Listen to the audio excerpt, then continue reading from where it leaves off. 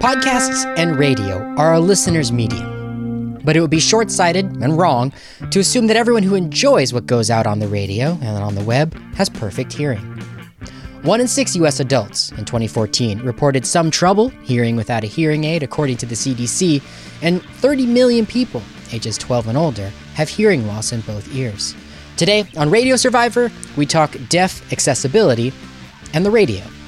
You do have a lot of people who identify as deaf who have some form of hearing.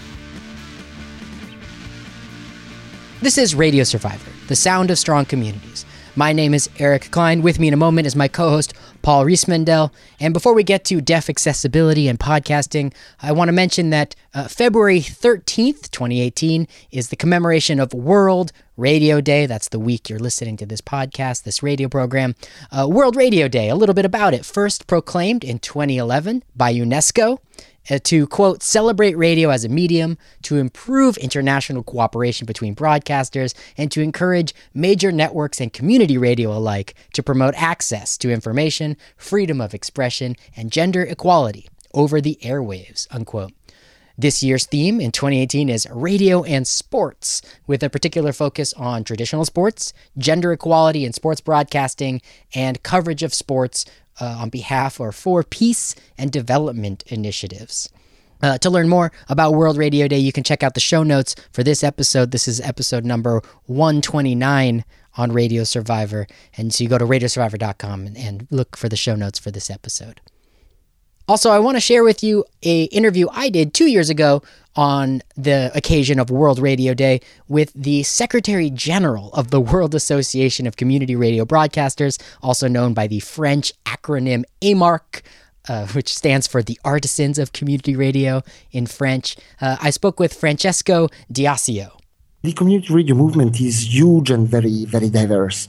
When we talk about community radios, we have campus radio stations, micro radio stations, sometimes religious radio stations, but also, having a very, very concrete impact with social actions on the population. You have, anarchist radio stations, militant radio stations, information radio stations. So the first thing that we have to acknowledge is the huge diversity of this sector. And it is a growing diversity because, of course, the broadcasting or netcasting platforms are increasing. That's Francesco Diasio, the Secretary General of AMARC, talking to us about World Radio Day, which is celebrated every February 13th. You can hear that entire interview with Francesco Diasio on the Radio Survivor website for the show notes for this episode number 129. Well, without further ado, let's get into the interview for today. And we're joined on the line from Seattle by Mary Joseph. She is a podcaster. Her podcast is called Always Here. It's an LGBT history podcast. And I got to meet Mary at PodCon in Seattle back in December of 2017 because she gave a wonderful presentation about deaf accessibility in podcasting.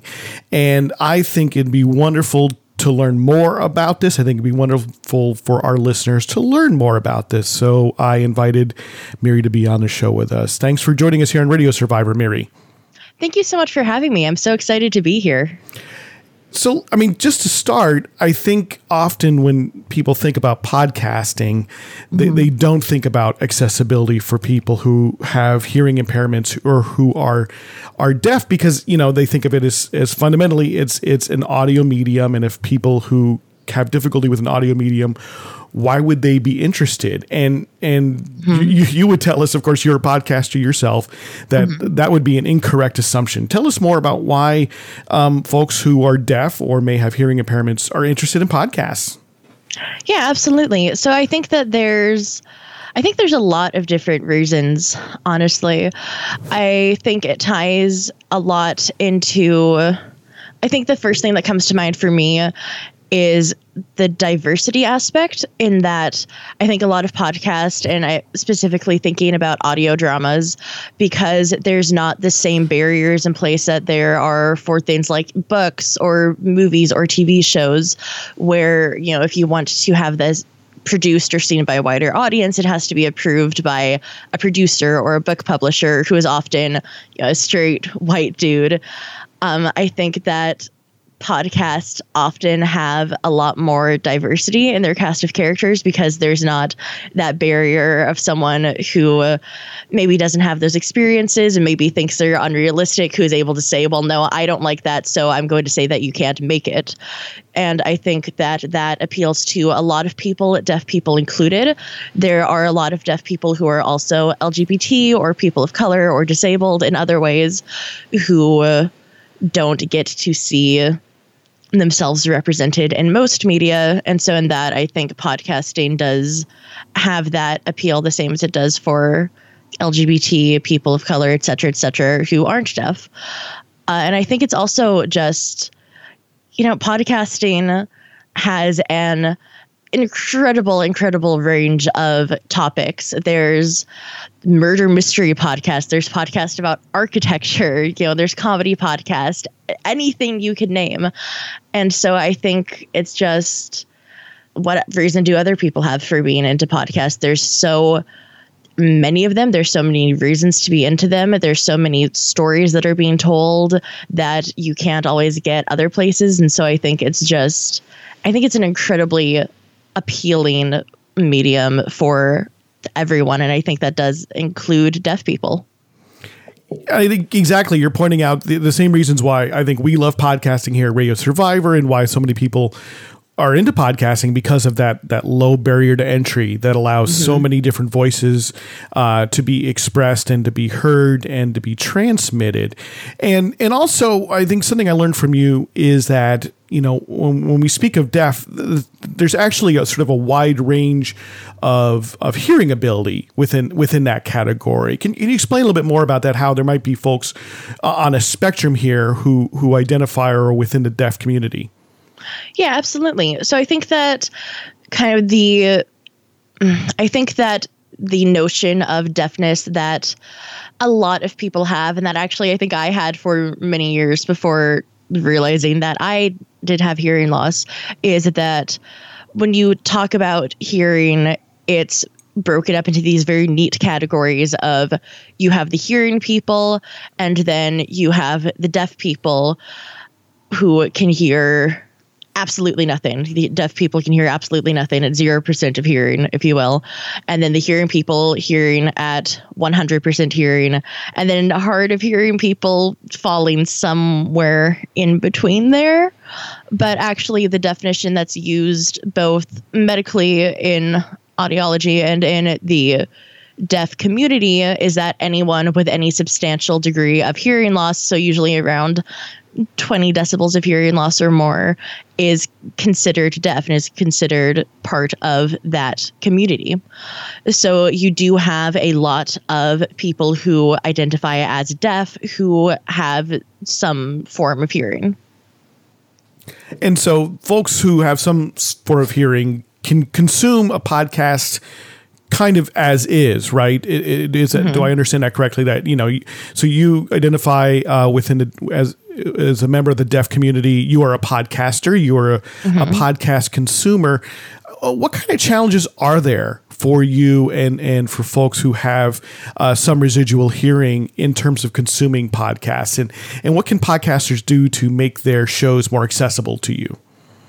Yeah, absolutely. So I think, for me personally, where I am at is I'm around 40-ish decibels of hearing loss. So that puts me into I believe the moderately deaf category. It's categorized based on how many decibels of hearing loss you have. So I can, obviously I'm talking to you right now. I have hearing, I can hear.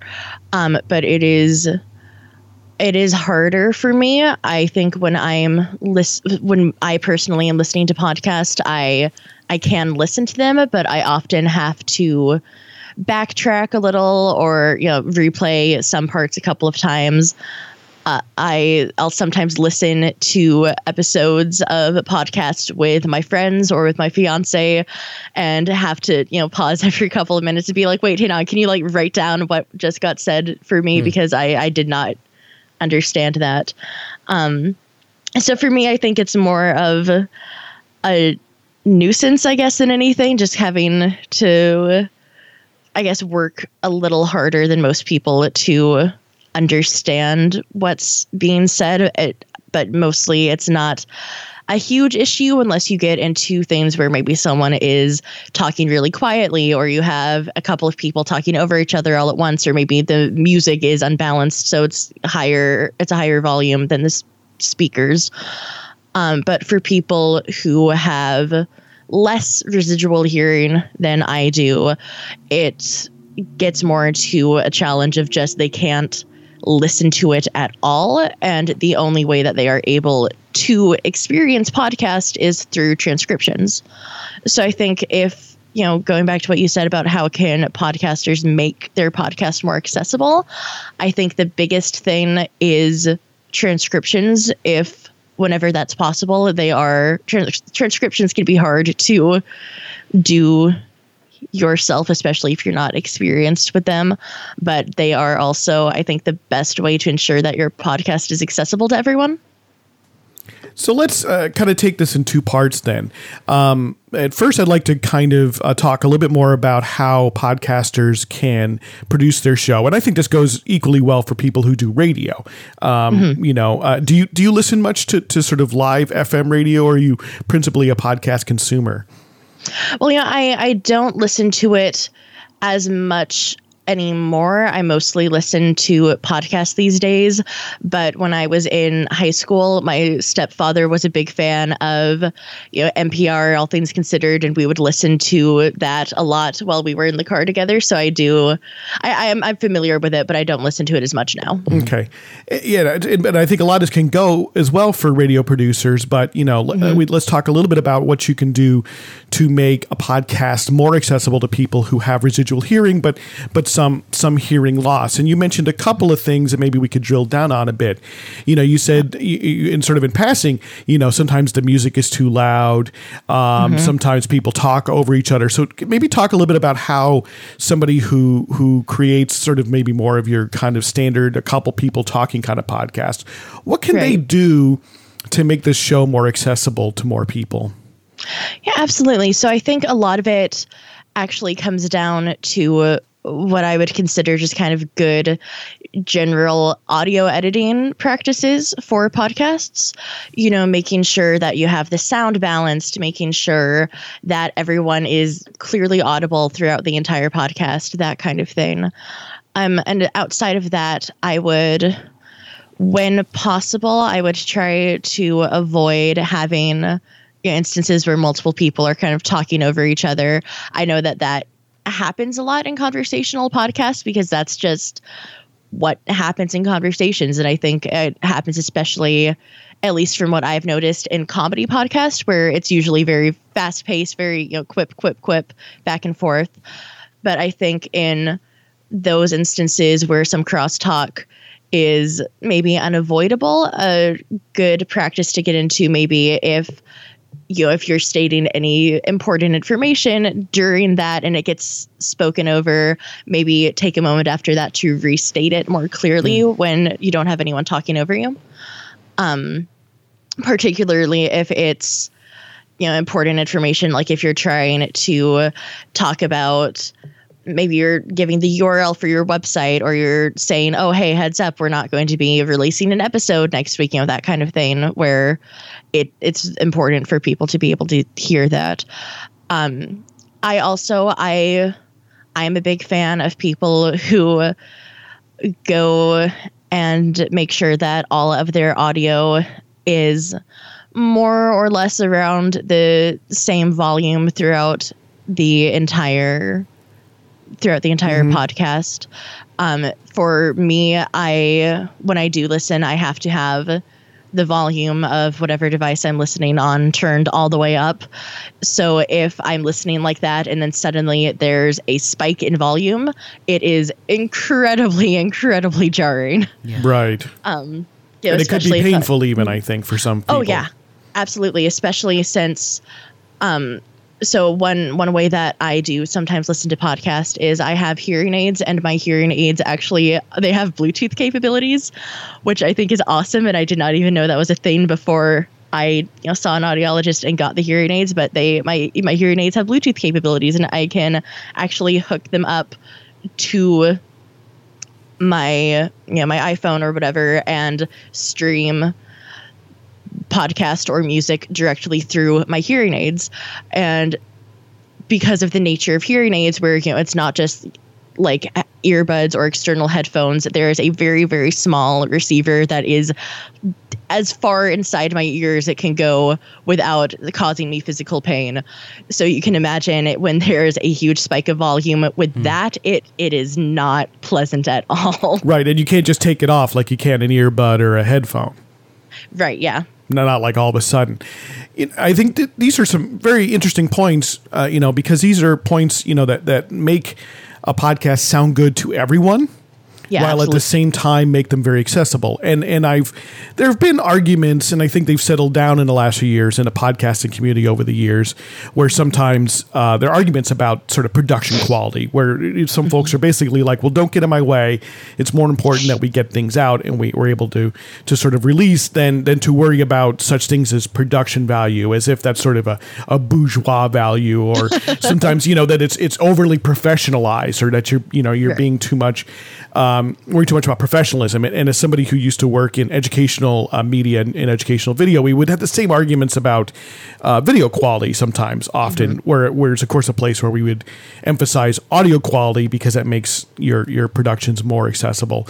But I think what you're pointing out here is that we're at this point where, frankly, the means to create high quality audio are really not so difficult to obtain any longer. I mean, even with smartphones in many cases, but with regard to, the availability of USB microphones and all sorts of equipment that's relatively inexpensive, it's really more a matter of focus and time to some extent, and practice to make your audio more accessible, rather than it being somehow this high threshold that you have to have thousands of dollars of studio equipment in order to accomplish.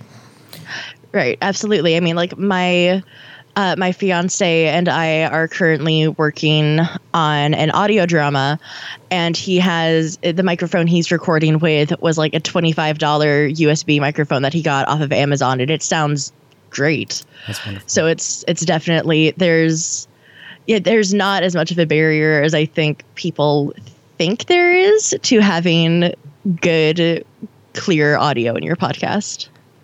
You just have to look around a little and find the right tools, and they're there if you want to use them. So yeah. We're on the line with Miri Josephs here on Radio Survivor. We're talking about podcasting for the deaf fans of podcasting, and we might be going into the weeds a little bit, Miri, but I'm going to take a risk. Since you are a podcast producer, what tools would you recommend to other podcast producers to for instance, to adjust what I know is called loudness in your, it's a bit of a technical term, the difference between the quietest part of your podcast and the loudest part of your podcast. What tools are available to people to make sure that they're being kind to those listeners who might end up being hurt by the spikes? Yeah, absolutely. Well, I think actually the first thing I want to mention, because I just discovered this recently and it has made my podcasting life so much easier. The first thing that I recommend doing when you first set up your microphone is to go into the microphone settings on your computer. And there is a little checkbox in one of the settings, and it says something like, allow programs to take full control of your microphone, something like that.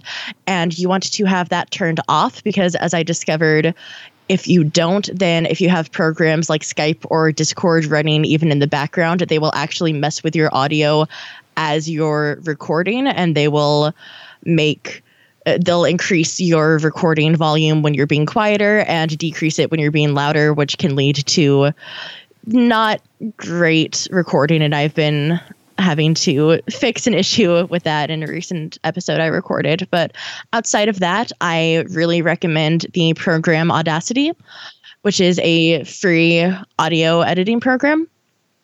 And you can, it takes a little, I'd say it takes like a hot minute to figure out all of the controls and how to fix everything if it's not something you're used to, but it has a pretty low learning curve, I think, and there's a lot of really good tutorials online. And you can actually, if you have your file open in Audacity, you can go through and you can see the parts where your audio is getting louder and when it's getting quieter, and you can select them and use the amplify option to just turn the volume of that specific part down and make it on level with the rest of the audio. Yeah, and I would say that it all begins with good microphone hygiene in the first place. Absolutely. Use your microphone in a consistent way, and if you're gonna yell or laugh, back off a little bit, radio producers. You can yes. yell or laugh in an enjoyable way if you give yourself some distance to your microphone. It's a fast and easy way to do it right. Yeah, and if you have guests who are not used to being on microphone, often just even that quick little tutorial, and sometimes it's okay to break and ask someone to get up on the microphone if they're doing a lot of getting back and forth. Now I'm demonstrating Stop it here, but to ask them to please, when you speak, get up on the mic, and often when you're not speaking, back off of the mic so that you're also not heavy breathing into it the entire time. I think these are some great tips for kind of keeping a podcast to be more consistent and therefore more accessible. Another method you mentioned, Mary, for folks who might have very little residual hearing or who are entirely deaf, is providing transcripts. Yes. And this is something which I think there's a lot of discussion in the podcast world because I think transcripts have a lot of value across the board for a lot of different reasons, in terms of being a record of what is said that is easily searchable through text. Yes. People use it for search engine optimization because it means when people search things in Google, they're more likely to find your show. But as you alluded to, they're still labor intensive and difficult to make. And I guess there are some genres of podcasts that might be easier to turn into transcripts than others. I think you mentioned earlier podcasts that are dramatic might be easier. Can you talk a little bit more about that? Yeah, absolutely. So I think definitely the podcasts that are going to have it easiest will be anything scripted, especially, like scripted audio dramas where having a transcript available is as easy as just going online and uploading the script that you wrote. Maybe going through and making notations about, sounds or laughter, or if any of your actors improvised a line, maybe adding that in. But that it's really as easy as just uploading it somewhere publicly accessible.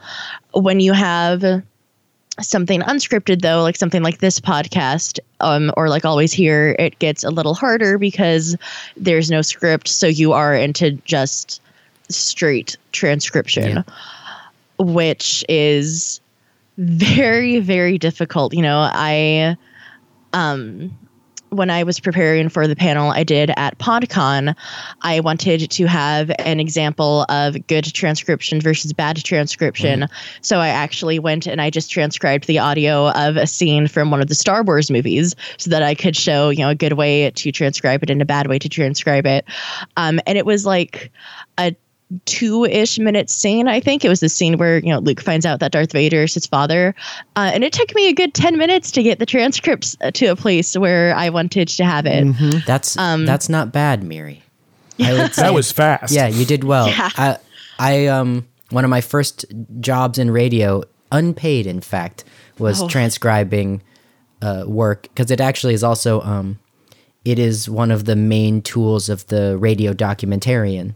That you take raw interview tape and you transcribe it so that then a script can be more easily written and edited based on all of the footage you have. And it's hard work, but like other kinds of hard work, it is really rewarding. If anybody out there is concerned that it's no fun, I would recommend giving it a shot for more than a few days, because it does get easier, and there's something really unique about putting in the time for this strange behavior of transcribing audio for radio that you learn a lot. And if you're listening to yourself, you might learn something about yourself and your own techniques as a podcaster or radio broadcaster. If you're listening to other people, you might there's secrets to be uncovered. So it's not just a meaningless toil to create these transcripts. And then of course in the end you also end up with this this product that has a lot of value to more people than just you when you can publish this transcript on the internet. Oh yeah, absolutely. It's very hard work for sure, but it is also very rewarding. And I think if it's work that you just don't have the time or energy to put into, which I think is fair because, as we've been discussing, it is very hard work. Takes time. Yeah, it's so much time. There are services where you can pay for people to transcribe your podcast for you. Usually I've looked into it a little from what I've seen, the rate is usually anywhere from 60 cents to $2 per minute, which is, it's maybe not the best option for smaller podcasts or podcasts that are just starting up. But if you're at a point where you're able to consistently make money off of your podcast through, a Patreon or through advertising or what have you, I think it's definitely something that could be worth looking into. I'm concerned that that this Mechanical Turk is not earning a living wage. I want you to pay more. Well, if you're paying that kind of rate, you're probably paying somebody who's earning a living wage. Okay, good. Yeah, I'm always worried about the overseas English language worker toiling away in the podcast. No, Mary, I think you're talking about services of professional transcribers who do this specifically for accessibility purposes. Oh, good. And there are also, I guess we should mention here in the year 2018. If anyone is listening in the future, they might be giggling to themselves because there is a moment, it's not a generation away. It's only a matter of months away where all of this is going to be. Well, there are. So Miri, I think you're alluding to the fact that there are, there are automatic transcription services. Computers are learning fast. Right. That there are automated transcript services. And I think I've worked a little bit in accessibility in a past life in educational media, and some of the services that provide less expensive transcription services, what they do is actually they pass it once through an automated transcript, and then a human comes in and cleans it up. Basically, because the computer is going to miss some things, going to get some words wrong, going to miss some grammatical points, and then they turn it into something much more human readable. Do you have any experience with these, Miri, at all? I do not have that much experience. It's something I've looked into. I have general experience with automatic transcriptions and automatic subtitles because I have been in a lot of situations where for whatever reason, maybe it was a class that was showing a YouTube video or whatever, I needed an accommodation in the form of transcripts or subtitles. And the teacher, whoever was running the class, whoever was in charge of providing that accessibility said, oh, well, it's fine. There's just automatic subtitles. That's totally fine, right? Nope.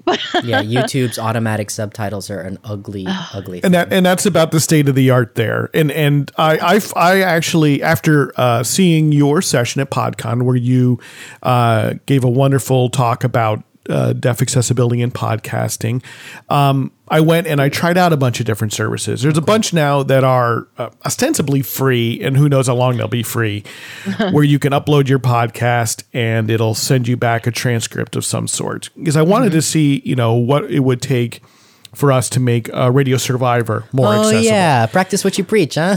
Indeed. So I went and I tried about 3 different services.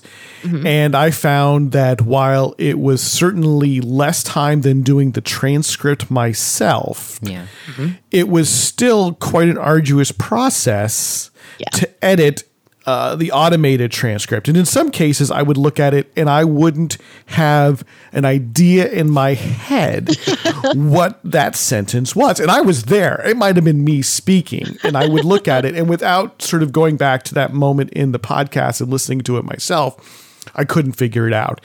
And so that, and I imagine it's something which, as you sort of mentioned, Eric, if I were doing it every week, I would get into some sort of practice and I would sort of get to know my automated transcriber better and would know some of its foibles and be able to sort of intuit better what it's trying to do with the sound that it was fed. But and it would take less time, but it would still probably add hours onto any given week's production cycle, even using these automated transcripts. And I could see how the automated transcript might be helpful for somebody who's hearing impaired to help them with the show, but I could also see how it may not be a real help. It may just, as you mentioned, Mary, seeing the YouTube automated subtitle may not be any greater help than just not having it at all.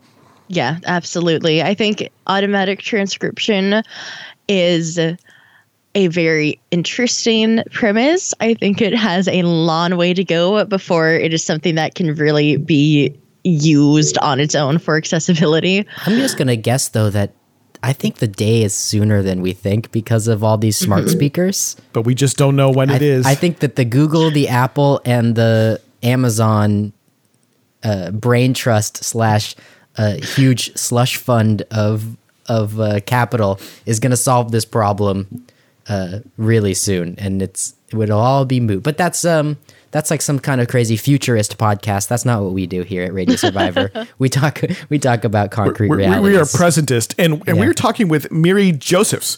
She is a podcaster from Seattle. Her podcast is Always Here. It's an LGBT history podcast. And she's also an expert on making podcasts accessible to people with hearing impairments, to people who are deaf.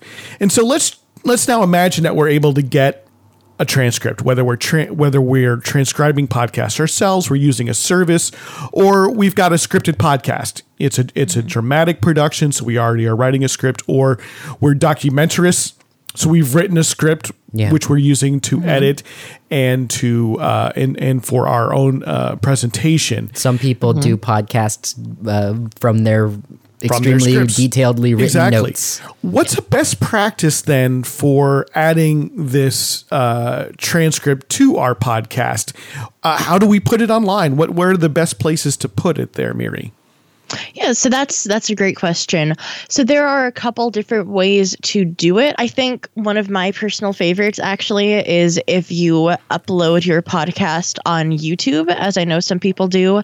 So YouTube has an option if you go in to subtitle your video where you can just paste in your entire transcript and it will do its best job to sync it up for you. And then you just have to go in and kind of edit it and toy with it to make sure everything is synced up the way you want it to be, which I think that's great, especially for people who maybe have residual hearing and like to read along as they listen. Yeah. I think that can be really great. And for just uploading straight podcast, I think you could upload it to your website. If you have a website where you post all of the episodes and there's enough room in the body of that post to have the entire transcript, I think that's great. There is a fan project that I am familiar with that does community transcription for the podcast The Adventure Zone by the McElroys, and they host all of their transcripts on Google Docs and then have the links to all of those available, and that, to my understanding, has worked pretty well for them, and that also lets people have the ability to go in and edit the transcript if they're listening and they catch that there's an error with the transcription or something like that. Like a wiki. Which is also, that is kind of a blessing and a curse, because I know they've also had issues with people going in and just, deleting entire episode transcripts. Pranks. Or deleting chunks or rewriting things in a way that is very obviously not what is actually being said. So I think there's a couple different ways that you can do it, and I think it all depends on what you have available, how you're posting your podcast, and how you want that to be presented to people.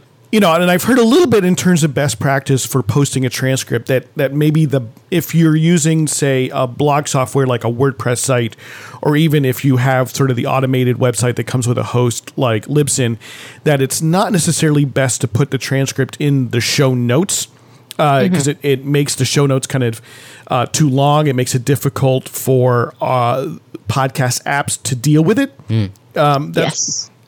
And that it's better to put it onto its own website, its own blog, or it could be Google Doc, and to post that link into your show notes. That's something I've heard. I think that also works very well. I think just whatever you can find to get it out there and have it in an easy, accessible format.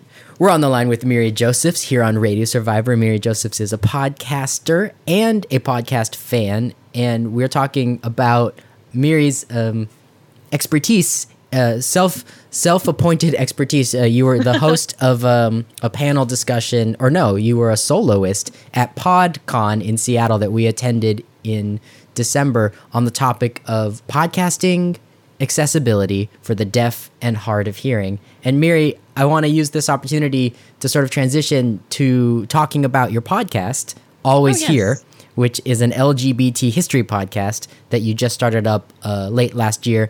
And I want to know a little bit about your show and how you produce it. And then I want you to tell me how you practice what you preach. How do you make your podcast as accessible as possible to people with deafness and hard of hearing issues? Yeah, absolutely. So, my podcast is Always Here, an LGBT history podcast. I co-host it with my friend Adrian.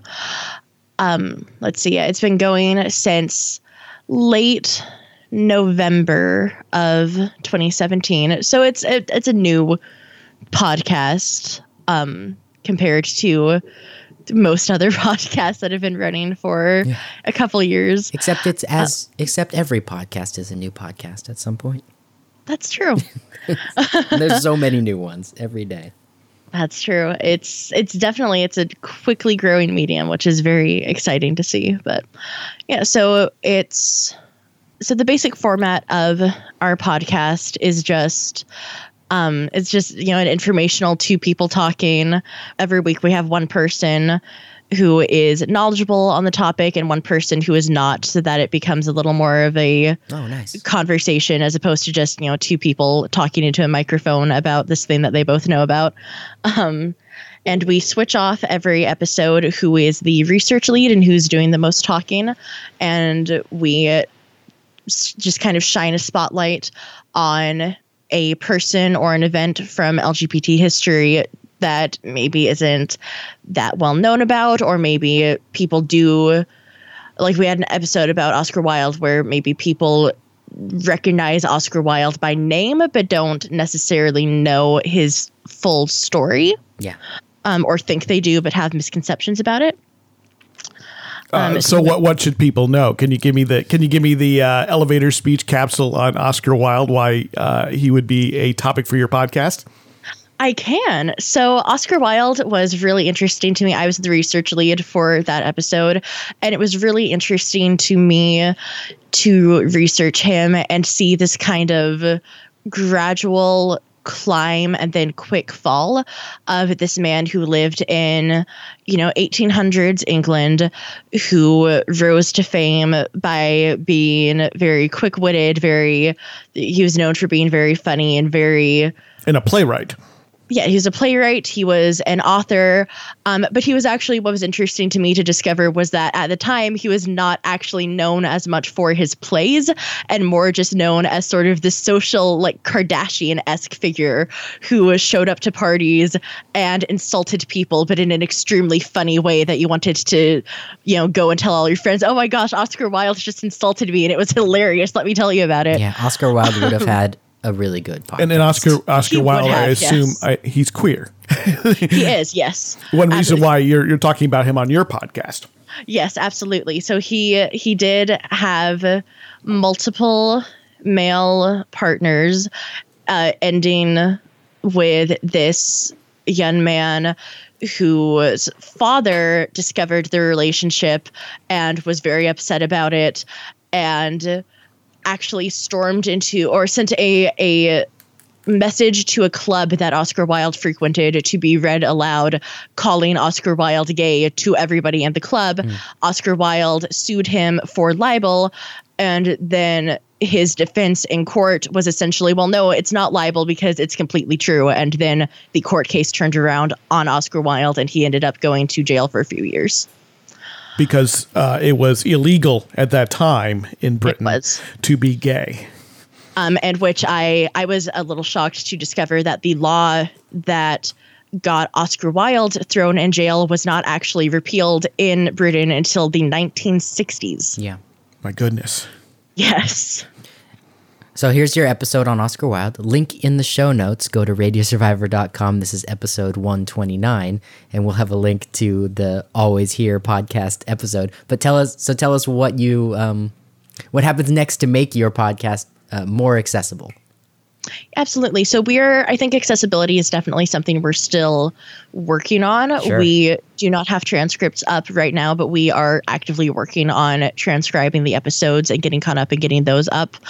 It is a little difficult, like we were talking about earlier. Transcripting is hard because it's something that you are going to have to either put time or money into, which is something that both Adrian and I, as college students right now, neither of us really have a surplus of either of that. And but you described earlier in today's episode, like a rule of thumb, which to me is incredibly fast, is it takes about 5 times the length of the audio.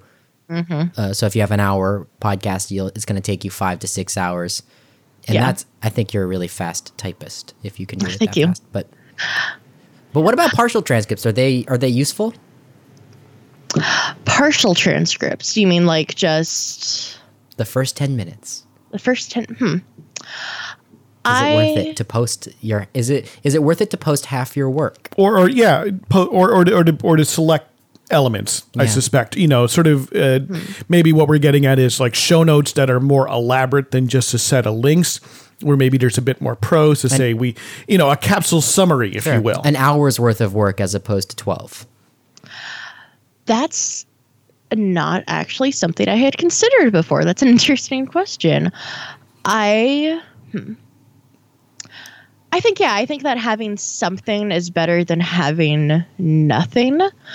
I think, obviously the ideal is still just full transcripts, but I think, I would say I think having something is better than having nothing. I would say also I think it depends on the show. Like for maybe for this podcast, for Radio Survivor or for Always Here, I think something like that could be very useful, where it's just people discussing a topic or, an educational podcast. I think that could be very useful. I think if it was something like, if I may reference another McElroy podcast, because that's what I've been listening to very frequently. I don't know how well that would work for something like My Brother and Me, where kind of the entire appeal of it is hearing these 3 guys talk and hearing their unique turns of phrases and the way that they interact with each other as host and brothers. I think that I think if it was like a partial transcript in the sense of being a full transcript for only part of the episode, I think that would still be better than no transcript. I think if it was just more of a summary or liner notes, that might not be as interesting. I don't necessarily want to read like a description of what they're talking about. Especially with the McElroy brothers. Yeah, which is basically improvisational comedy. Exactly. They're talking over each other a lot, which I'm going to take the opportunity to do on today's, because I'm trying so hard to contain myself and not talk over Paul.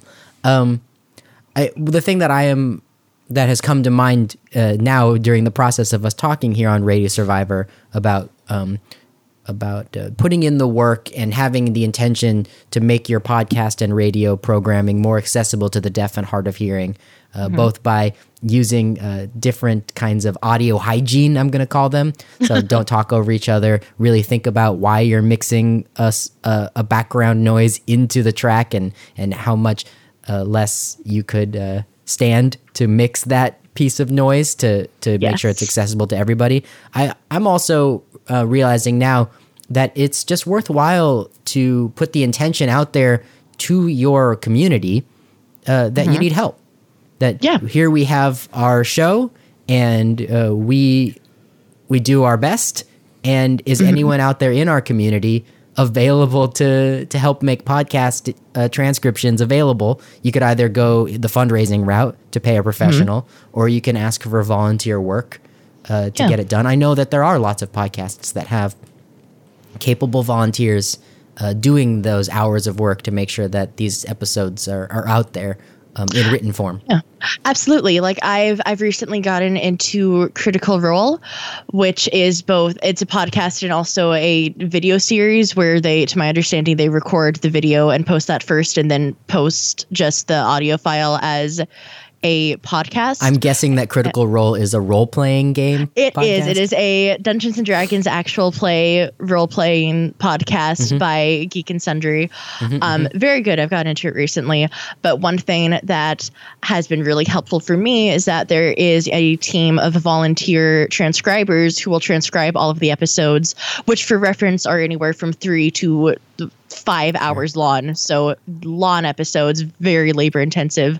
And then they will actually email the full transcription to the producer, to Geek and Sundry, and they put that into the YouTube video so that it's accessible as subtitles. And then the transcription is also available just as a transcript on the Critical Role transcription website. That's great. I'll also put in a plug again for doing that hard work. I know that if you're working with, say, an improvised comedy podcast comes to mind, that sitting down and taking those hours to peel back the layers of all this verbal fun and really figure out what words are being said, there's a lot of learning in there.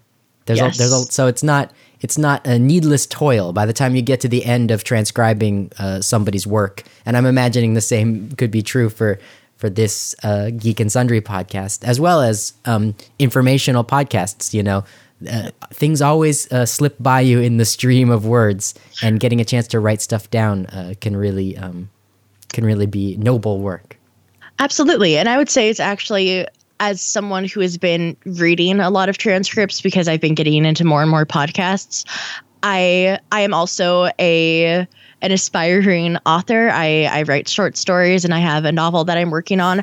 And I think reading transcriptions has actually improved my dialogue a lot because it forces you to think about how to see the way that people actually talk written down. It is really funny. Yes. How often incredibly intelligent people don't finish their sentences. That's my favorite observation. No one talks the way it's written. No, absolutely. And how, when real people are talking, they'll get a couple words into a sentence and stop and start over and take it a different direction. Or they'll say a couple of times, or they'll start saying something and then they'll get interrupted and then they'll go back to that 2 minutes later. And it's just really interesting to get to see that written down, get to see the way that people talk naturally in written form. Sometimes the word is a needless word that can be erased, and sometimes the word is a comma. Sometimes people use ums when they're listing things, and so those are important ums. Sometimes people say and they're actually saying the word a or I. Yes. These are things I've learned from my work in radio. Yeah, and ums are really interesting to me, especially as someone I do the audio editing for Always Here. And so that's been really interesting because it's been forcing me to think about what ums do I take away because that was just us not knowing what to say, and what ums do I leave in. Especially I've learned that or something like saying it can be used as sort of a transition from one thought to another. And if you take that out, then it sounds like you're just switching gears too quickly. That's right. Yeah. I think I once got fired from a podcast editing job by a very, very rationally minded client when I described that there are ums that are you can edit out, but there are some ums that are that are emotional ums. Yes, and absolutely. Like, emotional ums. I don't work with people who use those kinds of words. But what I meant was that there are people who use, when they say that's actually them really processing something extremely heavy. There was an that came after a statement about someone's recently deceased father. And there's an that means that means everything. An is worth 1,000 words sometimes. Right. So, and I think it can also be very useful as sort of this, especially if you're recording remotely, it can be a really good indicator of, I heard you and I'm going to respond, but I need a second to figure out what I'm going to say to that. Yeah.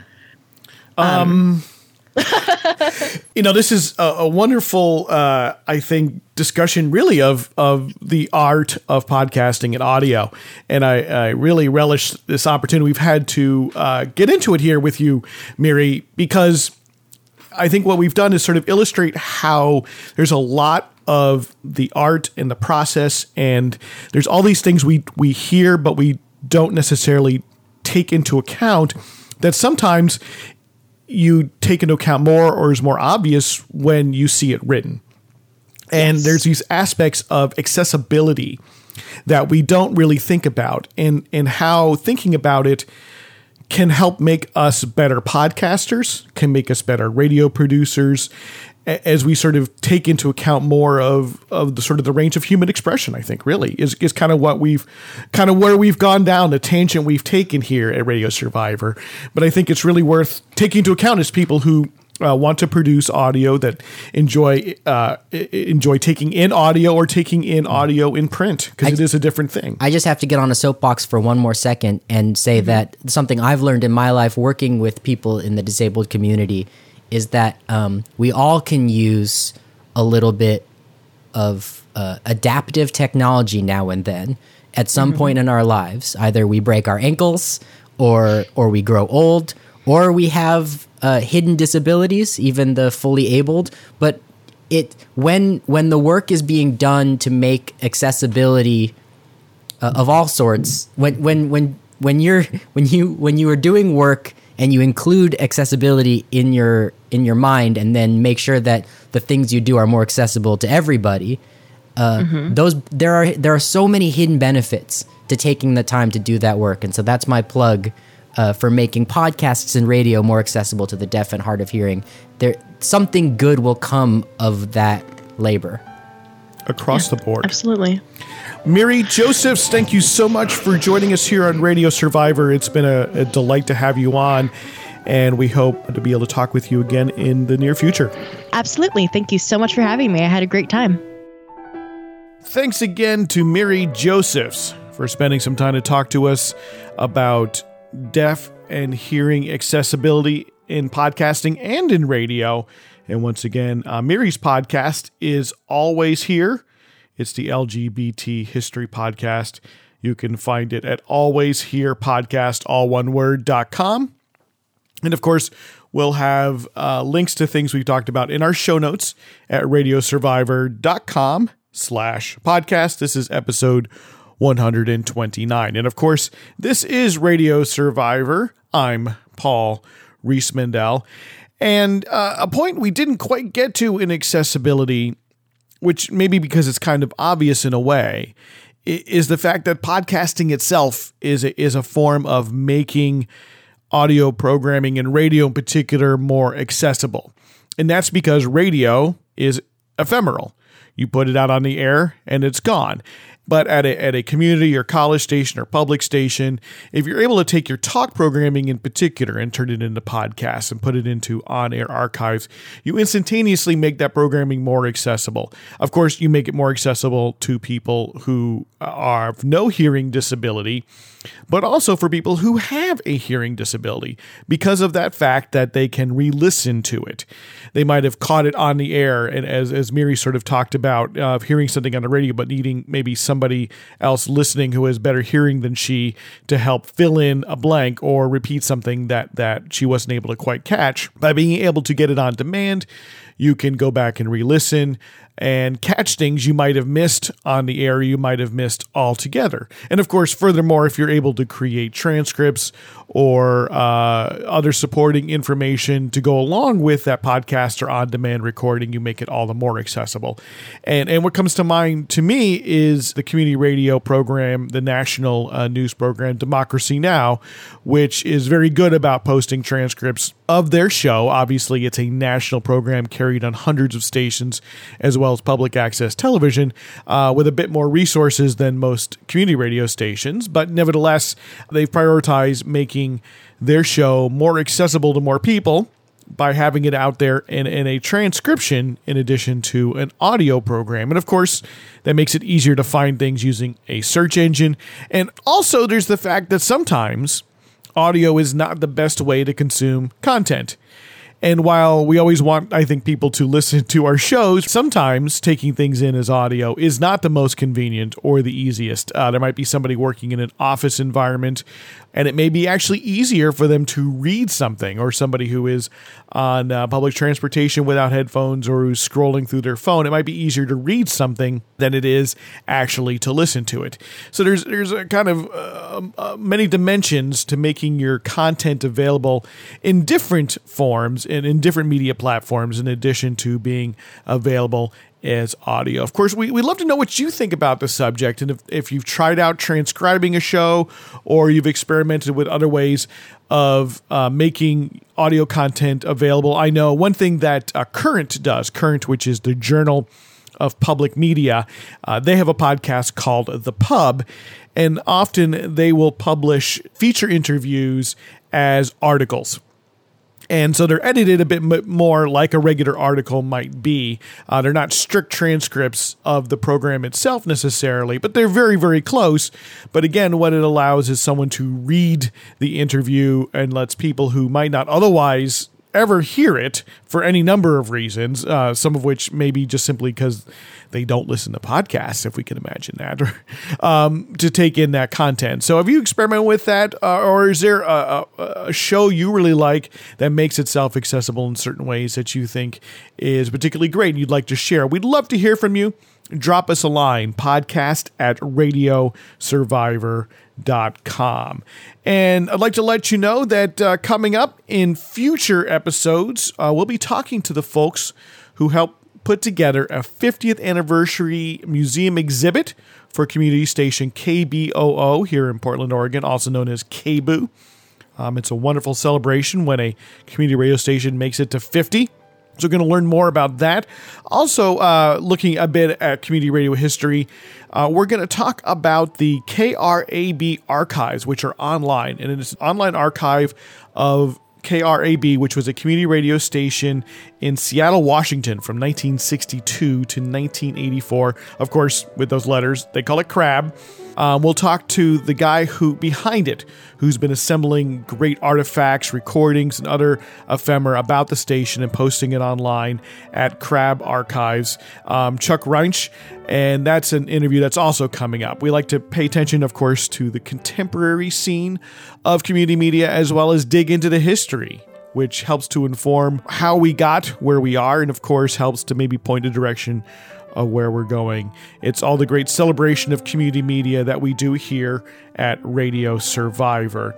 And Radio Survivor is available as a podcast and available as a radio program. And on the radio, we're heard on great stations like WCOM in Chapel Hill and Carrboro, North Carolina, and WOOC in Troy, New York.